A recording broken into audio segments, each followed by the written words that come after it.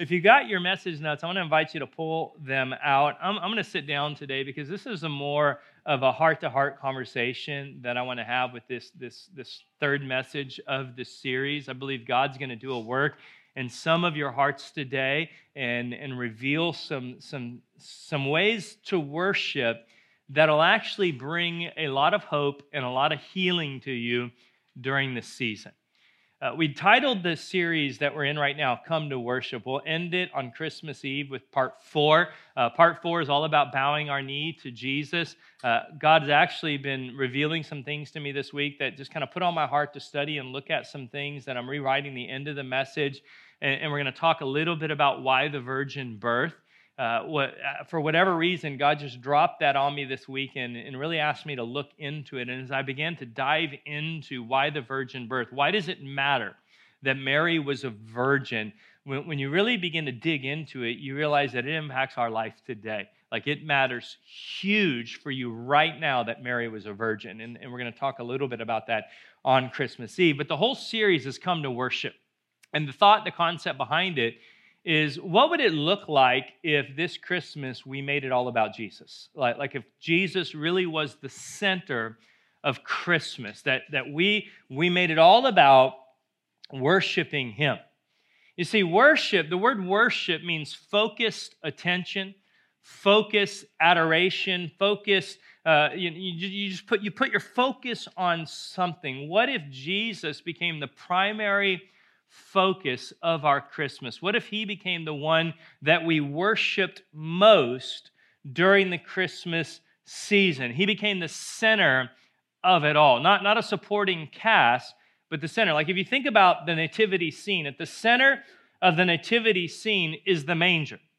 And in the manger is baby Jesus, and He should be the center of it all. But how many know there are a lot of things in our life that kind of push Jesus out of the manger, and other things wind up in the manger. Other things end up getting our focused adoration.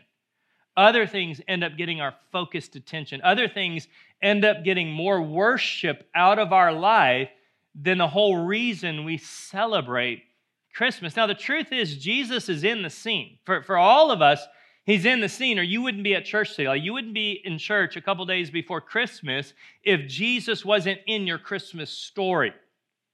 But the question that I want to ask today is Jesus in the center of your Christmas story, or is He supporting cast?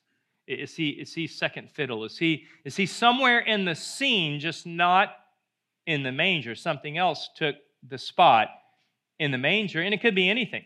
For many of us, it's just tradition. Like we have made Christmas all about the tree and the presents and the family and the dinner and the meal, that actually gets more focus out of our life than Jesus. We put more energy into the traditional elements of what Christmas is supposed to be to an American in 2019 than to the actual birthday of the Savior, the King of Kings, the Lord of Lords, that was given on our behalf. Now, if you're like a lot of us, young families, like we have 2 young boys at home, a 2-year-old and an 11-year-old, I don't know how many times, our children push Jesus out of the manger. I don't know if your kids ever do that, but kids have this nasty habit of moving Jesus out of the manger and getting in the manger and stealing all of your attention and all of it, especially during Christmas. And I'm not against, celebrating our children and loving our children and caring for them and giving them presents and trees and all of that. We do that as a family. But it's very, very easy in our family for the kids to get in the manger and Jesus to be over on the side with the wise men or the shepherds or somewhere else in the story, but not the center of the story. And the truth is, when Jesus is in the manger, when He's the center of it all, everything else you do during the holiday is so much more meaningful. The reason so many of us have that letdown feeling the day after Christmas, that empty feeling the day after Christmas, is we put all this hope and all this energy and really all this worship, because that's what the word worship is focused attention and focused adoration into this idea of what Christmas is supposed to be like, and that idea will never fulfill you, and you will always feel empty the day after because it was never what it was created to be. But when Jesus is at the center of it all, everything else is so much more meaningful. So we took the thought of the series out of the wise men's approach to Christmas. Now, the wise men, they travel hundreds of miles all the way from the Middle East into Jerusalem, and they come to King Herod, who's leader of the land at that time. And in Matthew chapter 2, verse 2, they say, "Where is the one who has been born king of the Jews? We saw his star when it rose." And here's what our goal this Christmas as a church has been. We have come to worship him. We have come this Christmas to make it all about Jesus. We've come to make him the focus, to give him our adoration, to give him our worship, to focus our attention on the King of Kings and the Lord of Lords, to make it all about Jesus. Now, we looked at week one of the ways we worship biblically, you see it all throughout the Bible, is we lift our hands to God. There's something about human nature. There's something that's kind of written into our genetic code that whatever is going on in our heart becomes very, very easy, especially if you have Italian heritage like me, is very, very easy to express with your hands. Like your hands become this reflection of what's going on in your heart. And lifting our hands is a reflection of celebration, joy, victory. It's also a sign of help and surrender. And it's just this very clear in Bible that God likes it when we worship Him, when we sing to Him, when we praise Him, when we even pray, that we lift our hands to Him as a sign of what's taken place in our heart. Last week, we looked at a form of worship that you see in every worship service in the Bible had this involved in it, and that's the giving of gifts. And we're not talking about time and talent. We're not talking about like giving of ourselves. We're talking about giving of material gifts, giving of gifts that actually cost money, that actually cost us something. All throughout the Bible, when they worshiped God, they always brought gifts. They always gave offerings to God as a form of worship. And we talked about that last week. This week, we're going to look at something that's not going to be as obvious to some as an act of worship. But when you really understand it and you study it, it's one of the most beautiful forms of worship that I think we can actually be a part of. And we see this phrase over and over and over throughout the Psalms, throughout the prophets, and it's this phrase, pour out your heart. And this may not be obvious as a form of worship, so let me help you understand where it comes from. Pour out your heart. In the Old Testament, one of the offerings that they would bring before God was called a drink offering. A drink offering. There were many different types of offerings: grain offerings, offerings of incense, animal offerings, animal sacrifice.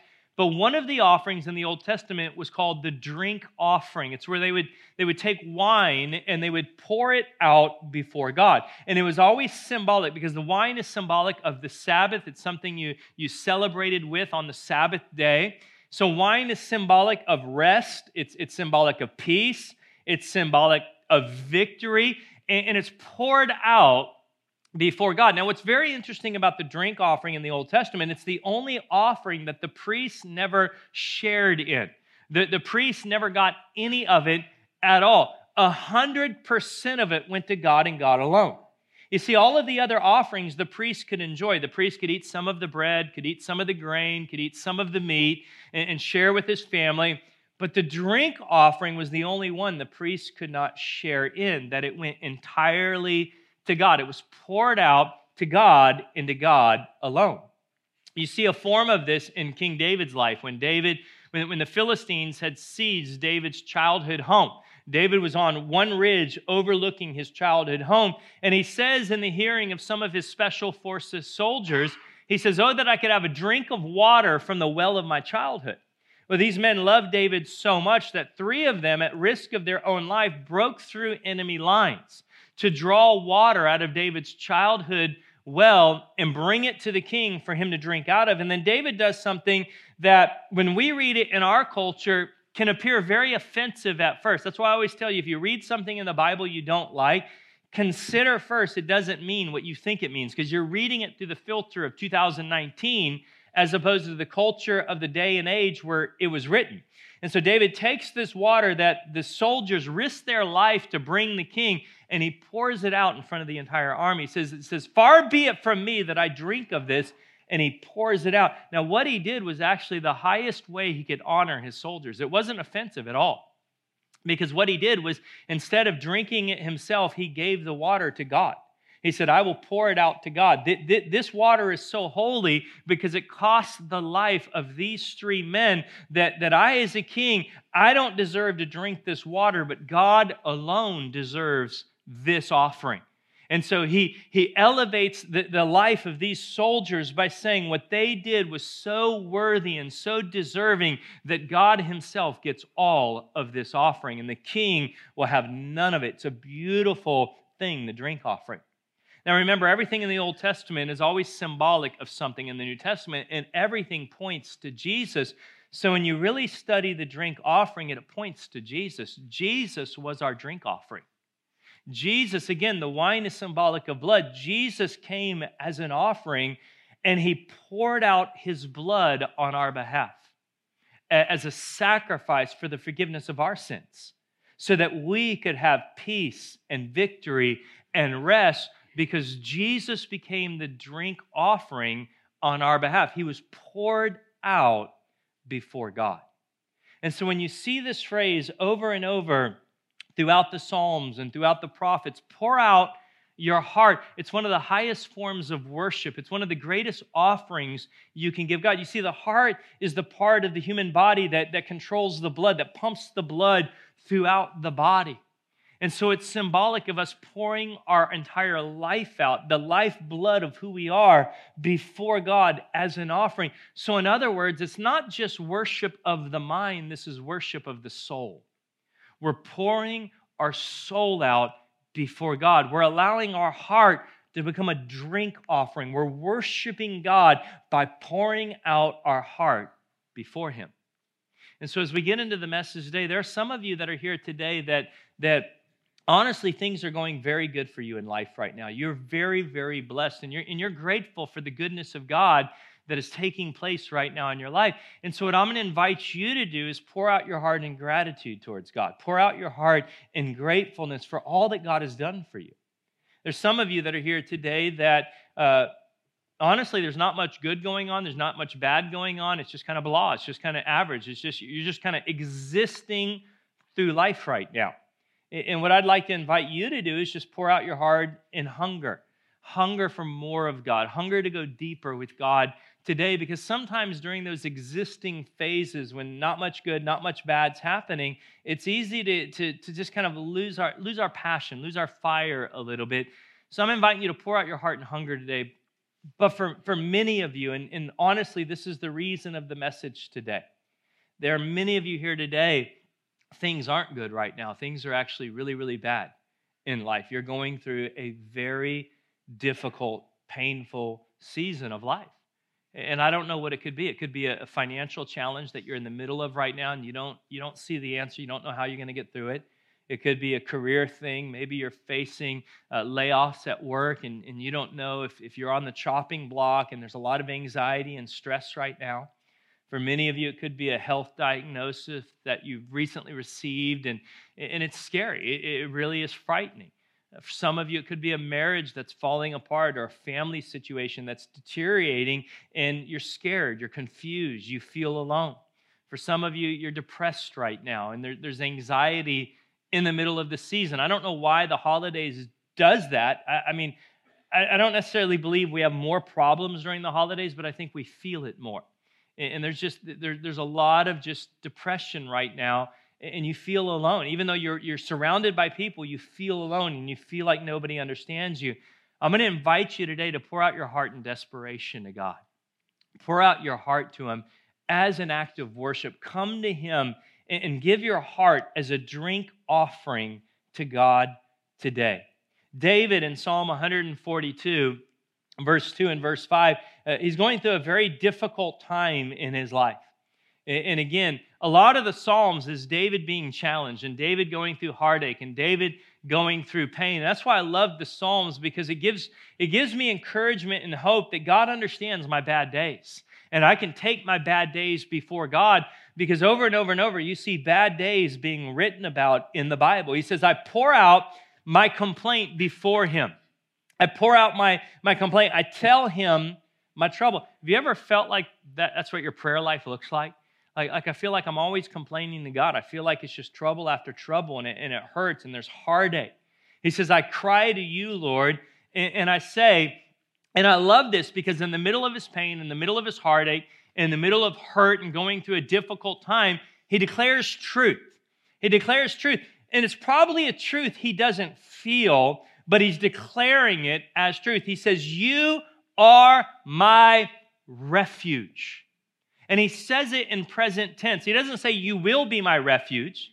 He doesn't say, you were my refuge. He says, you are in the middle of my trouble, in the middle of my pain, in the middle of my heartache, you are my refuge, my portion in the land of the living. In Psalm 62, he says, trust in him at all times. You people, pour out your hearts to him. Pour out your heart. Give your heart as a drink offering, as a form of worship. Why? Because God is our refuge. Again, present tense. Not will be our refuge, is our refuge. See, when you study refuge in the Bible, there were 6 Levitical cities in the Promised Land that were cities of refuge, where if you accidentally killed somebody, you could flee and run and escape to one of the cities of refuge. And if you made it to the city, you were safe. You found safety. Where is your safety? Where do you feel safe? Where is your refuge? You know, as children, we come up with safe places as kids. Remember when you were young, you had safe places. For some kids, it was the closet. They felt safe if they were hiding in the closet. For me, the monsters lived in the closet, so the closet wasn't safe for me. Under the bed was safe for me. Some kids, they pulled over the blanket, and the blanket was in this invisible force field and made them feel safe. I would go under my bed when I was a child. I had one of those bedspreads that came all the way down to the floor, and it formed an invisible force field around my bed. It was a force field that monsters could not penetrate, so no matter what lived in the closet, I knew if I got under the bed, I was protected and I was safe, and the monsters could not get under the bed because that was my refuge. It was my safe place. For some of us, as we grew up, our safe place actually became a person. When I was in 7th grade, my father left our family. It was a very difficult time. We moved to a small town in Texas, and I was different culturally than the kids who grew up in that town. I mean, I was from a military family. We lived on bases all over the world.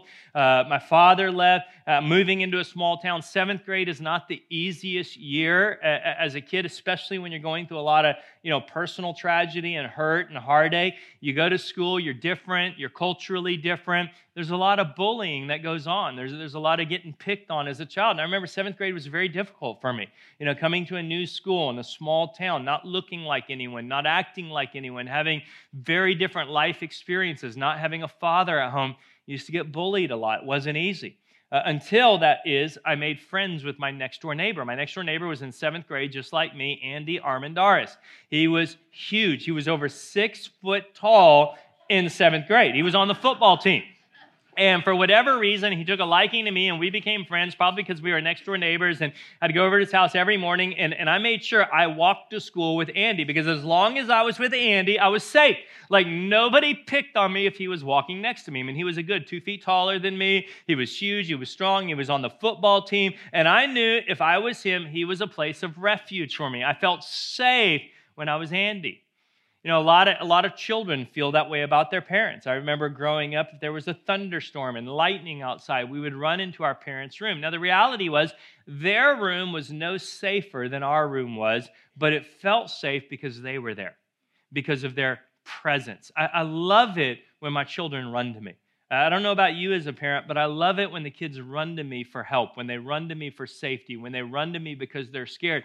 It honestly, it makes me feel good as a parent that they feel safe with me. I love it when my 2-year-old runs to me, he's scared, and you pick him up, and you feel his little body is all tensed and tight, and then all of a sudden, as you hold him, you feel the body just begin to relax in your arms because they feel safe with you. It's an incredible feeling. I talk to parents who have kids who are out of college and even married, and they'll get in trouble, whether it's financial trouble or something else, and they call mom and dad. They call home, and honestly, those parents love it. It makes them feel good that still, even with adult children, that the kids feel safe with mom and dad. Can I tell you something about God? He is your Father. He loves it when you run to Him. He loves it when you make Him a place of refuge, when you feel safe with Him, when you get yourself in trouble, even trouble that you caused, even trouble that you made yourself foolishly. God loves it when you run to Him and you feel safe to Him, and He becomes a place of refuge in your life. Just like I, as a parent, love it when my kid comes to me. So I'm going to talk about pouring out your heart to God today. I'm going to give you 3 thoughts when it comes to pouring your heart out to God for you to meditate on during this season as you learn how to make this a part of worship, as you learn how to allow your heart to become a drink offering, an act of worship to God. Here's the first thought. Remember God's faithfulness in the past. This is huge. Remember God's faithfulness in the past. God got you through that thing you thought was going to kill you 10 years ago, and you're here. You're here. It overwhelmed you 10 years ago. You told everyone around you didn't know how you were going to survive. You didn't know how you were going to make it through it. You didn't know how God was going to do it. And look at you 10 years later, you don't even remember it that well. It's not real to you. It's just something that happened, but it was so real to you in the moment, but God got you through it. Can I tell you, whatever you feel scared about right now, God was faithful to you yesterday. He'll be faithful to you today.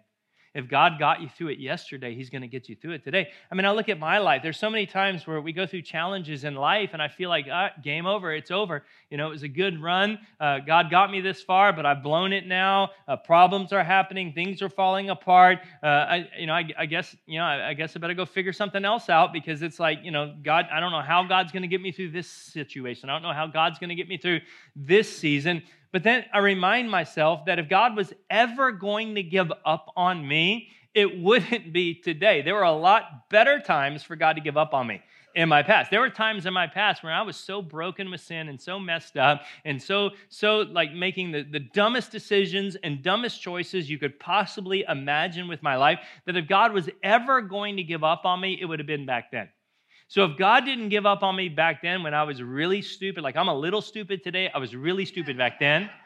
If God didn't give up on me back then, why would God give up on me today? Remember God's faithfulness in the past. This is something David did that pulled him out of a lot of dark times. In Psalm 42, David's son Absalom just betrayed him. David's son Absalom threw him out of the city, tried to promote himself to be king, and David is now living in the wilderness, being hunted by his son who betrayed him. In Psalm 42, David says, "My tears have been my food day and night." You ever been there? Have you ever been at the place where you're crying yourself to sleep night after night? Like you go to sleep and your eyes are burning from the tears. You can taste the salt on your tongue from the tears that you've shed all night long, when it hurts and it aches and you don't see an end in sight. I mean, this is very real for David. I mean, this was his son who betrayed him. He says, while people say to me all day long, and the devil loves to lie to you when you're hurting. The devil loves to confuse you. The people say to you all day long, where is your God? God's not on your side. If God was on your side, this wouldn't be happening. If God was on your side, your son wouldn't have betrayed you. If God was on your side, He would have never allowed this to happen to you. Where is your God? Your God doesn't love you. He's not for you. He's abandoning you. That's why this is happening to you. And then David does something very, very powerful. In the middle of his hurt, in the middle of his pain, he says, "These things I remember as I pour out my soul, as I pour out my heart." I'm gonna remember God's faithfulness in the past. How I used to go to the house of God under the protection of the Mighty One. That God protected me when Saul was trying to kill me. And God protected me when the Philistines were trying to kill me. And God protected me against the lion and against the bear. And God brought me through situation after situation after situation. He was remembering God's faithfulness in the past. And so he says, with shouts of joy and praise among the festive throng, so why, my soul, are you so downcast? Remember God's faithfulness. Remember what God did yesterday. Why are you so disturbed within me? Put your hope in God. He's commanding his soul. He doesn't feel like it. He's in the middle of hell. He's in the middle of pain. He's in the middle of problems. He's in the middle of heartache right now. He's in the middle of being betrayed by his own son. But he's saying, God was there yesterday. God got me through the most difficult times of my life. When Saul himself was trying to kill me, God rescued me and saved me. So Saul, put your hope in God. I will yet praise him, my Savior and my God. These things I remember as I pour out my heart before God. Jeremiah in the Bible lived a very difficult life. Jeremiah preached for years and nobody responded. Nobody listened to him. In fact, they made fun of him. They persecuted him. They beat him. He went through problem after problem. It was so bad in Jeremiah's life that he wrote an entire book of the Bible called Lamentations, where he just complained about all the hard things that he went through and all the pain and all the suffering. In fact, in verse 1 of chapter 3, he says, I'm the man that's seen affliction. You want to talk about problems? You want to talk about somebody who's seen pain, who's seen heartache, who's gone through difficult days? I'm that man. I'm that man. I've been through it. And for 19 verses, he lists pain and anguish and complaints and heartache before God. And then in verse 19, it begins to shift. He says in chapter 3, I remember my affliction and my wandering, my bitterness and the gall. You ever felt that? Where like all you can remember, all you can see, all you can feel is the pain and the bitterness and the gall. You can't remember any of the good of your past because you're blinded by the pain of what you're going through right now. He says, I well remember them, and my soul obviously is downcast within me. When you're dwelling about all of the pain and the heartache and all the hell that you've been through in life, your soul's going to be discouraged. So what does he do? Yet this I call to mind, and therefore I have hope. This I call to mind. I'm going to choose to remember God's faithfulness in the past. And because I'm choosing to remember God's faithfulness, I now have hope. Because of the Lord's great love, we're not consumed. God got me through it yesterday. He'll get me through it today. His compassions never fail. They are new every morning. Great is your faithfulness. He says, this I call to mind. God's faithfulness. You see, when I get discouraged, when I go through hard times, when I go through difficult seasons, when I feel overwhelmed, like I want to give up, like I want to quit, like I can't do it anymore, I remember God's faithfulness. This I call to mind. Christ saved me when nobody else believed in me. Christ delivered me from an impossible addiction that I lived with for years that I lost all hope of ever being free of. He gave me this incredible wife, 2 incredible sons. He provided for me in difficult times. I remember when our oldest son was a baby. He was 1 year old, just a baby. We took an opportunity that we thought was going to be a really good opportunity for our family. We relocated our family and we made commitments financially to set ourselves up for the future where we really thought we were going to be. And after a few months of being there, we found ourselves in a situation where we were unemployed. We lost the opportunity that we thought we had. And I can't tell you the fear that I had driving home that day and having to tell my family that we don't have a salary anymore. Like we just relocated our entire family. We're married. We've got a baby. We just made a commitment to buy a home. We're stuck. And now all of a sudden there is no salary. I mean, there's fear. And then Satan comes in telling you thought you did this for God. This wasn't God. You're foolish. You made a mistake. You made a bad choice. This is going to ruin you. You're done. And the fear. And I remember pouring my heart out before God. God, I don't know what to do. God, I'm scared. God, this is difficult. God, I don't know how we're going to get out of this situation. And in the middle of that pain, I began to remember God's faithfulness in the past. I began to remember that God got me through this, and God got me through that, and God showed up at this point in my life when I really needed Him to, and then God walked me through this when I had no idea how He was going to do it, and all of a sudden, in the middle of the pain, I began to remember His faithfulness, and it brought hope. I didn't know how God was going to do it, I didn't know where God was going to do it. I didn't know when God was going to do it, but I knew God was going to do it as I poured my heart out to him. The second thing I want to encourage you to do when you pour your heart out to God is trust in God's power for your future. We remember his faithfulness in our past, and we trust in his power for the future.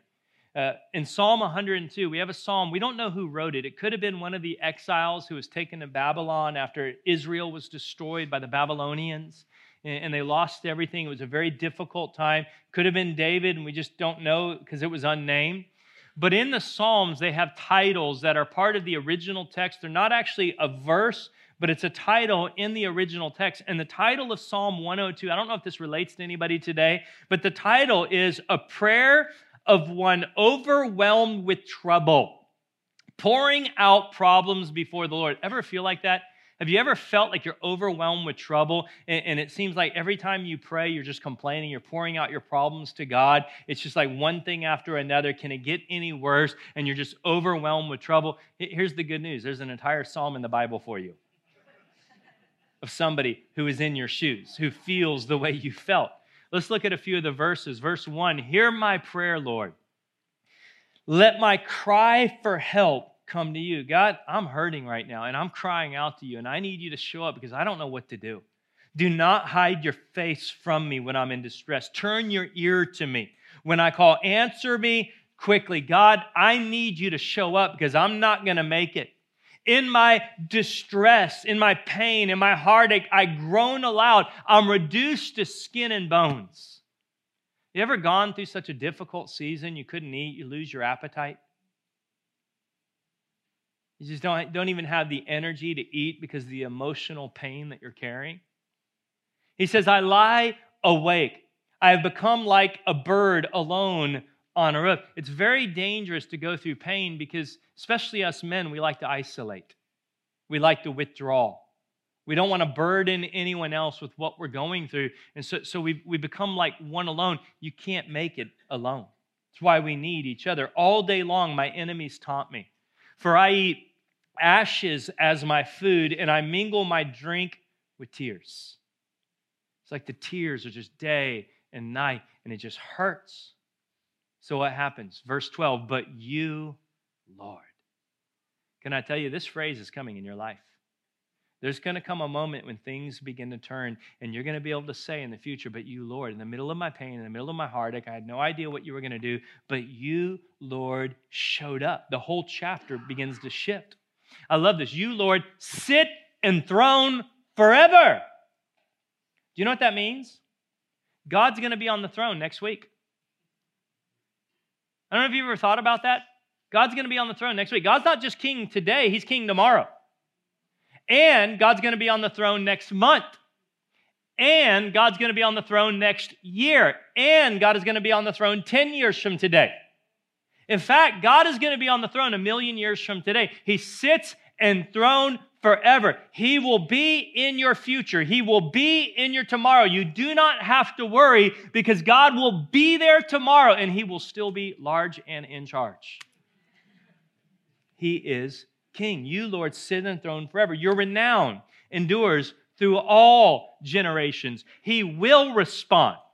I'm telling you right now, he will respond to the prayer of the desolate. When you learn to pour your heart out in pain to God, when you learn to get vulnerable and transparent and go to God with your hurt, go to God with your burdens, pour your heart out to him, he will respond to the prayer of the destitute. He will not despise their plea. Sometimes you've got to push through the pain to a place of praise. You got to, in other words, let me put it like this. You have to learn how to thank God in advance. That's what I did during that season. In the middle of the confusion, in the middle of the hurt, in the middle of me trying to figure out how I'm going to provide for my family, how I'm going to provide for a new baby, as I began to remember God's faithfulness in the past, I began to trust in his power in the future, and I began to thank him in advance. I literally began to say, God, I don't know how you're going to do it, but I'm just going to thank you right now that you're going to provide. I don't know how. I don't know when. I don't know where it's going to come from, but I'm thanking you in advance you're going to get me through this season. I'm thanking you in advance that you're going to take care of this. I'm thanking you in advance that you're going to be there because you sit enthroned forever. I love Philippians. Paul says, being confident of this, that he who began a good work in you will carry it on to completion. God's not going to let you down now. He began the work in your life. He's not going to drop the work. He's going to carry it on to completion until the day of Christ Jesus. Whatever it is, whatever you're facing, whatever you're going through, you can trust in God's power for your future. He's going to carry you through the future. He's going to be there tomorrow. Pour your heart out to God. He can handle it. But you, Lord, remember his goodness as you cry out. Remember his faithfulness in his past. Trust him for his power in your future. And then here's the last one. Live in God's grace for today. This one's huge. Learn to live in God's grace for today. Paul says in 2 Corinthians 9, God is able to make all grace abound toward you. All the grace you need, he is able to make sure you have, that you always having all sufficiency in all things. He's going to give you everything you need. Everything you need. He's going to provide. He's going to give you so that you can have an abundance for every good work. God has good works for you. You are on earth for a reason. Your life is not an accident. There is a purpose to why God designed you, to why God created you, and to why God put you here, which means every challenge you face, every problem, every trial, every heartache, God is going to give you everything you need to face every day of your life. Here's the key. Jesus said it in Matthew 6. Give us today, not tomorrow, today, our daily bread. Not weekly bread, not monthly bread, not yearly bread. No, give me today everything I need to get through today. God, I need today, not tomorrow, I need today, what I need to get through today. Don't give me what I need tomorrow, give me what I need today. You'll show up tomorrow. See, here's the principle. God only gives you enough grace to face today. This is critical for you to understand. You only have enough grace to face today. He does not give you grace for tomorrow, today. But he will meet you tomorrow morning with a fresh batch of grace to face tomorrow. But today, he's only given you enough grace to face today. Here's the problem many of us have. Most people try to battle 3 days of problems with 1 day of grace. You can't fight 3 days of problems with 1 day of grace. It'll overwhelm you and kill you every time. And the reason some of you are overwhelmed right now is because you're fighting against 3 days of problems and God has only given you 1 day of grace. You'll never have the ability to win. That is a losing fight every single time. What do? We bring in the regret of yesterday. We've got regrets of the mistakes we made yesterday, and we're carrying around the regret. We're carrying around the shame. We're carrying around the guilt. That's 1 day of problems. And then we have the worry of tomorrow. We're afraid about tomorrow. We're worried about how we're going to face tomorrow. That's 2 days of problems. And then we've got the issues of today. We've got what we're going through right now. That's 3 days. You have 1 day of grace and you're fighting 3 days of problem. That's why the Bible says we forget that which is behind. I can't live in regret of yesterday. I'm forgiven. God has forgiven me of yesterday. I don't carry the shame. I don't carry the guilt. I don't have to carry the regret. Jesus carried it on the cross. So I forget that which is behind me. I don't deal with yesterday. I can't go back and change it. I can't do anything about it. All I can do is let it go because I've been forgiven. I don't worry about tomorrow. Jesus said, don't worry about tomorrow. I'll be there. I'll show up. I sit enthroned forever. Like I will be there next week. So you don't have to worry today about what you're going to do next week because I will be there next week and I will help you and I'll give you everything you need to face next Thursday when you get to next Thursday. But don't sit here and worry about next Thursday today because I haven't given you the grace for next Thursday yet. When you wake up Thursday morning, guess what? I'll give you the grace. But don't live freaked out about it today. I've given you grace for today. We see this beautifully illustrated in the Old Testament. The children of Israel, after they left Egypt, They wandered around the wilderness for 40 years, and they complained against God. And one of their complaints is, we're hungry. We had food in Egypt. We don't have food out here in the wilderness. So God said, I'll feed you. I'll give you food every day, and I'll give you food called manna. Manna was like a bread-like substance. And God said, I'll give you enough manna for each day. But don't try to store up manna. So it says in Exodus 16, this is what the Lord has commanded. Everyone is to gather as much as they need. So I'm going to give you everything you need for today. Like take all that you need to feed yourself today. Take an omer for each person you have in your tent. The Israelites did as they were told. Some gathered much, some little. And when they measured it by the omer, the one who gathered much did not have too much. They had just what they needed. And the one who gathered little did not have too little. They had just what they needed. God will give you everything you need for today. Everyone had gathered just as much as they needed. Then Moses said to them, no one is to keep any of it until morning. Don't worry about tomorrow. Trust God for tomorrow. God will give us fresh manna tomorrow. God is not giving you manna today for tomorrow. So don't try to keep any of what I give you today for tomorrow. In other words, don't try to fight more than one day of problems with one day of grace. Sufficient for the day is its own trouble. However, there are some people that didn't listen. And can I tell you that this happens all the time? People are carrying regrets of yesterday. They're carrying worry about tomorrow. And they've only been given one day of grace. And they've got a lot of issues for today. And it's killing them and overwhelming them.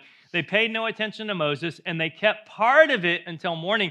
And let me tell you what you look like spiritually when you try to battle 3 days of problems with one day of grace. It was full of maggots and began to smell. Some of you spiritually, that's what you look and feel like. And we can smell it, to be very honest. I mean, you're not hiding the stench. Like if you've ever been around somebody who's fighting 3 days of problems with one day of grace, you can smell it on them. You can see it on their face. You can see it in their attitude. You can see it all over them because they smell. They smell. Not a physical smell, but a spiritual smell. You smell it on them. And they're rotting away. They're full of maggots. It doesn't work. I mean, this is a really ugly picture, but it's true. I mean, this is what happens to us spiritually when you try. You've got to let go of yesterday. Accept forgiveness from God. Let go of yesterday. Don't worry about tomorrow. He sits enthroned forever. Live in the grace you've been given today. So Moses was angry with them. Each morning, everyone gathered as much as they needed. So let me close like this. Back in Lamentations, Jeremiah says, pour out your heart like water. Your heart is a drink offering. It's a form of worship. It's a beautiful expression of worship in the Old Testament. God, I give you it all. I don't give it to anyone else. I give you all of my heart. And I know it's hard because some of you have poured out your heart to people and you've been betrayed. Some of you tried that. And you poured out your heart to the wrong person and they used the information against you and they hurt you with it. And they betrayed you and they stabbed you in the back. And they misused the information, and you poured out your heart, and then all of a sudden your heart got hard. And you're like, I'm not doing that again. I learned my lesson. I poured out my heart, and it hurt. Can I tell you, God is a refuge. He's a safe place you can pour your heart out before. And the beauty of pouring your heart out before God is it all goes to God. It was the one offering in the Old Testament, 100% of it went to God, like water in the presence of the Lord. Now, let me give you the invitation and the why. I'm going to invite you to do this, and I'm going to tell you why. Give all your worries and cares to God, Peter says. Pour your heart out to God. Take all your problems, everything you're worried about, all the anxiety, all of the stress, all of the fear, all of the pain, all of the heartache. Give it all to God. Why? Because He cares about you. He cares about you. He loves you. He wants it all. Just like as a father, I love it when my son runs to me. It makes me feel good as a father. Whatever you're going through right now, you don't need to be ashamed. You don't need to feel like you've disappointed God. You don't need to feel like God's upset with you. You know, one of the biggest lies I hear Satan plant in people's ears is the phrase, I should know better. I don't know if you've ever said that. I used to say it a lot. I should know better. I can't go to God. I should know better. God already helped me with this once. I can't go back to God about the same thing again. I should know better. I should know better. At the end of the day, when my 2-year-old started walking when he was around 12 months old, When he would fall, I didn't get upset with him. I didn't say, you should know better. You took one step yesterday. You should be able to do it again today. No, I picked him up every time because I knew he was eventually going to get it. God knows you're eventually going to get it, and it doesn't matter how many times you fall. It doesn't matter. Satan has used that phrase to haunt people. I should know better. I should know better. I can't go to God again. Again? I told God I'd never do this again, and I did it again. I should know better. Can we just delete that phrase from your mind? Let's just stand against that lie right now. It's a lie. God is a loving Father. He wants you to run to Him. He is your refuge. He is a safe place you can pour out your heart. And if you'll spend some time remembering His faithfulness in your past and trusting in His power for your future and living in His grace for today, you're going to see yourself come through this situation in ways you never believed possible. Would you close your eyes with me for a moment? Father, in the name of Jesus, we want to come before you today and pour out our heart before you. As we sing this final song of worship together, God, I pray that while we sing the song, during this song, we'll open up our heart to you. And God, we'll learn to trust you. We'll learn to allow you to be the refuge, the safe place that we're longing for. To bring you the most intimate, vulnerable areas of our heart and lay them before you as an act of worship. Because you and you alone are going to get us through what we're facing. And so, God, we're just going to thank you in advance